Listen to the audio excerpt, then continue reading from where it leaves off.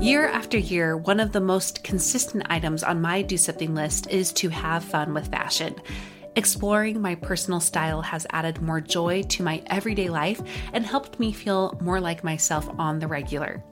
However, I have found that there are some brands I would love to explore more, but they are out of my typical price range. Or there's the it item that I would love to try out, but without the commitment of keeping it.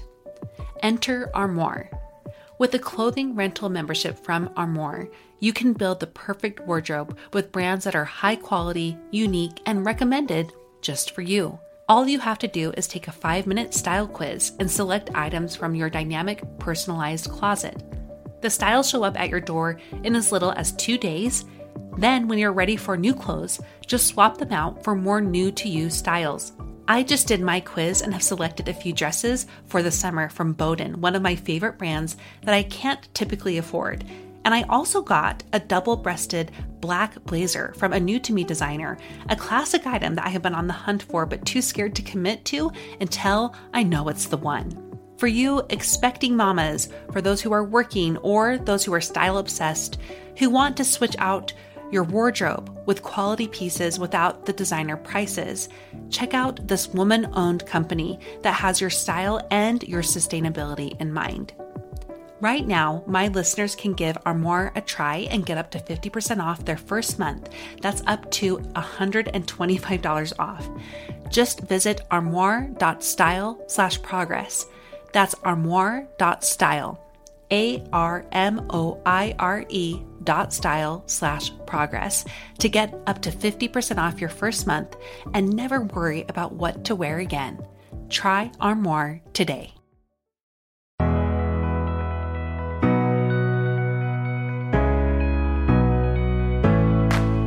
I'm Monica Packer from About Progress, and this is a Growth Spurt, a short episode where I share a bite-sized way you can increase your progress today. We all know and hopefully love the Great British Baking Show.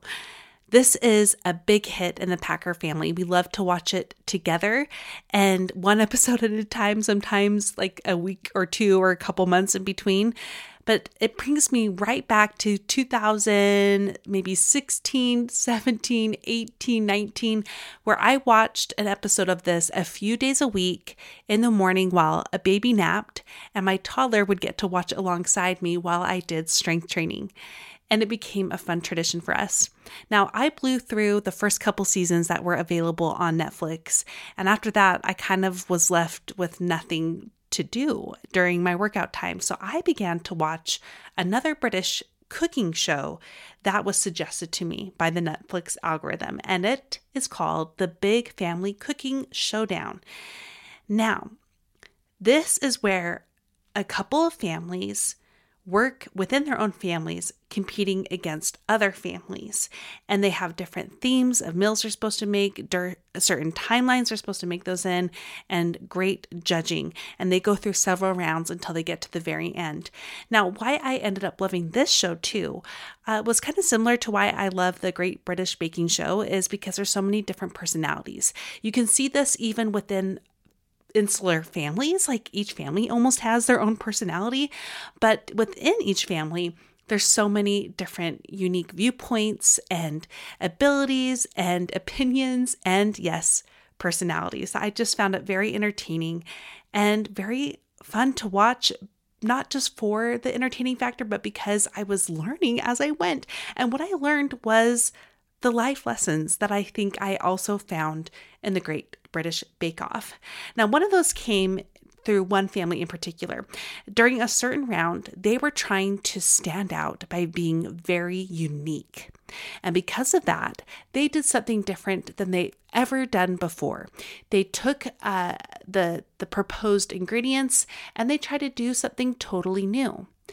And while that has paid off with other people in the past and maybe other competitors, like they were able to shine and do something really unique that the judges were very impressed by, this family and this round, it did not go that way. They barely squeaked through and made it to the next round.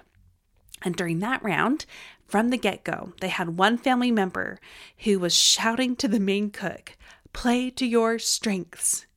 And that was their game plan. Let's take what we do well and not try to reinvent the wheel, not try to do something totally new and different, that although that has its place, but right here, right now, we just have to play to our strengths and build off of those instead.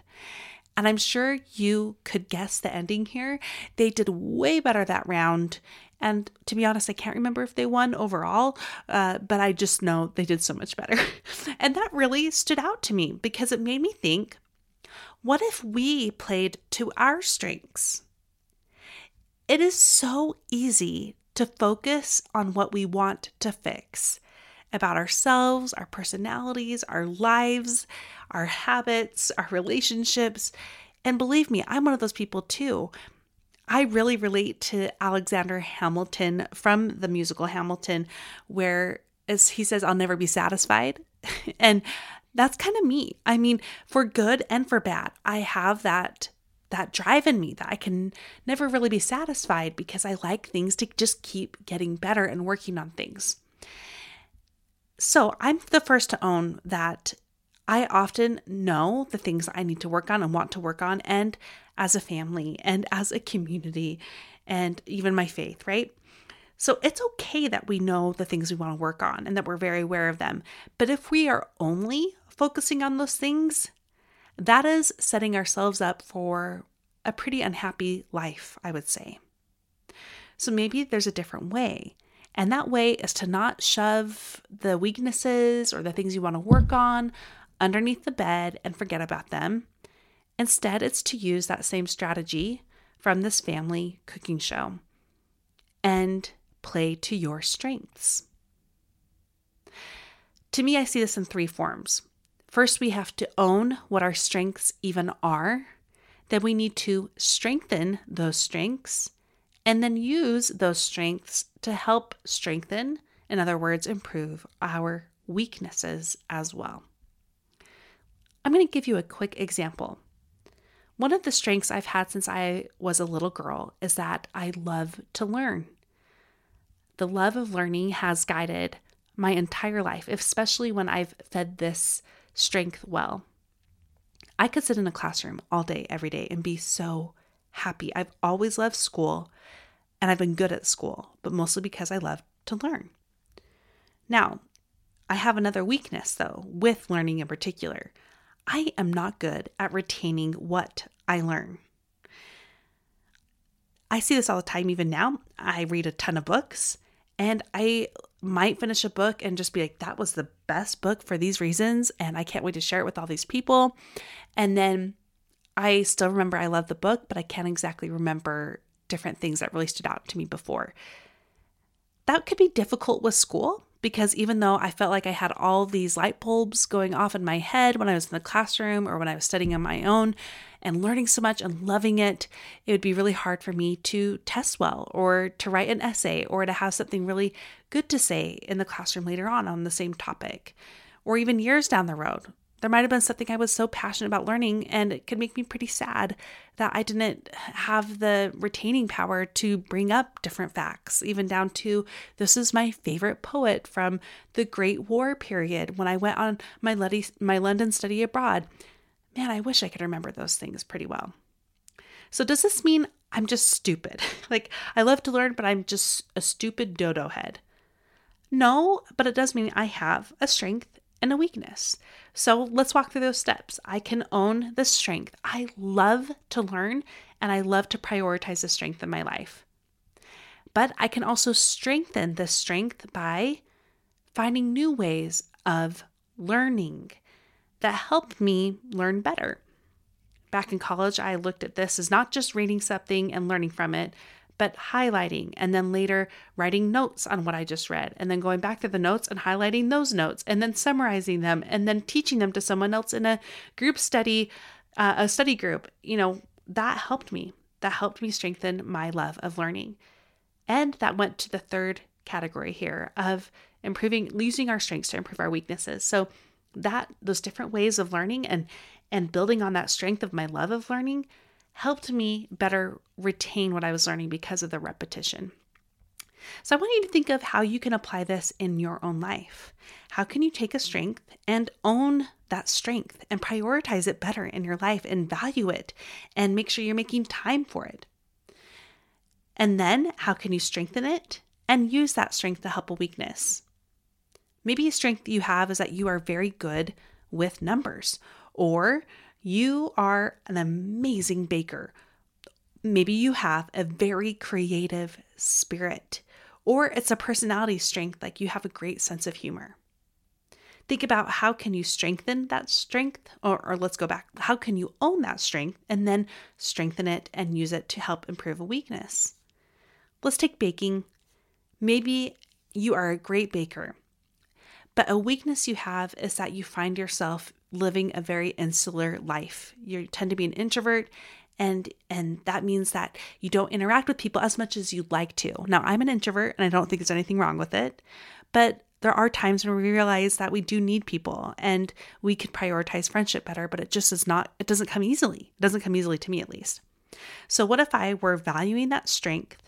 I was owning it and making sure it was part of my life, and I was improving on it, but I use that strength to help me with the weakness. Maybe I find someone else who is interested in baking, and I invite that person over to teach them about the basics of sourdough.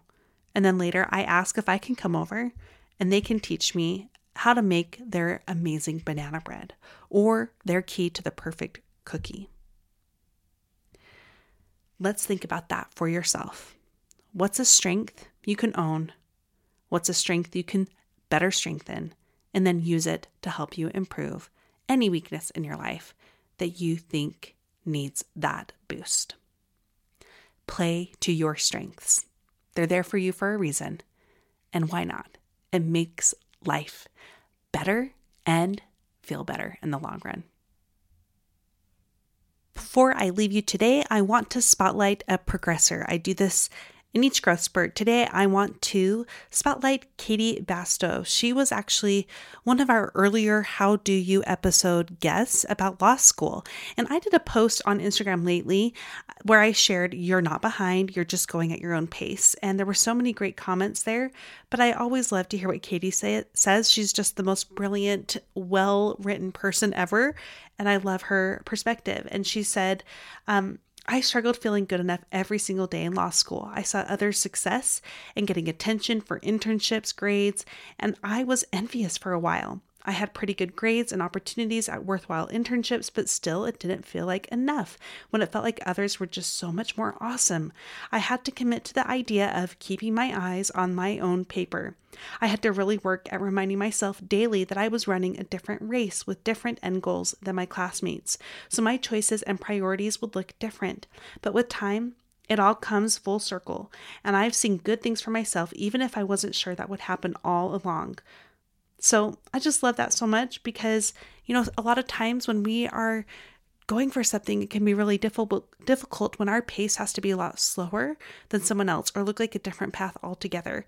And that whole idea came from an episode I did with Krista Lee Beck last week. I highly recommend listening to that episode. It came at the perfect time, and so many women really felt that that episode was for them in particular. So thank you to Katie, and thank you to you for listening. Don't forget to play to your strengths, and now go do something with what you learned today.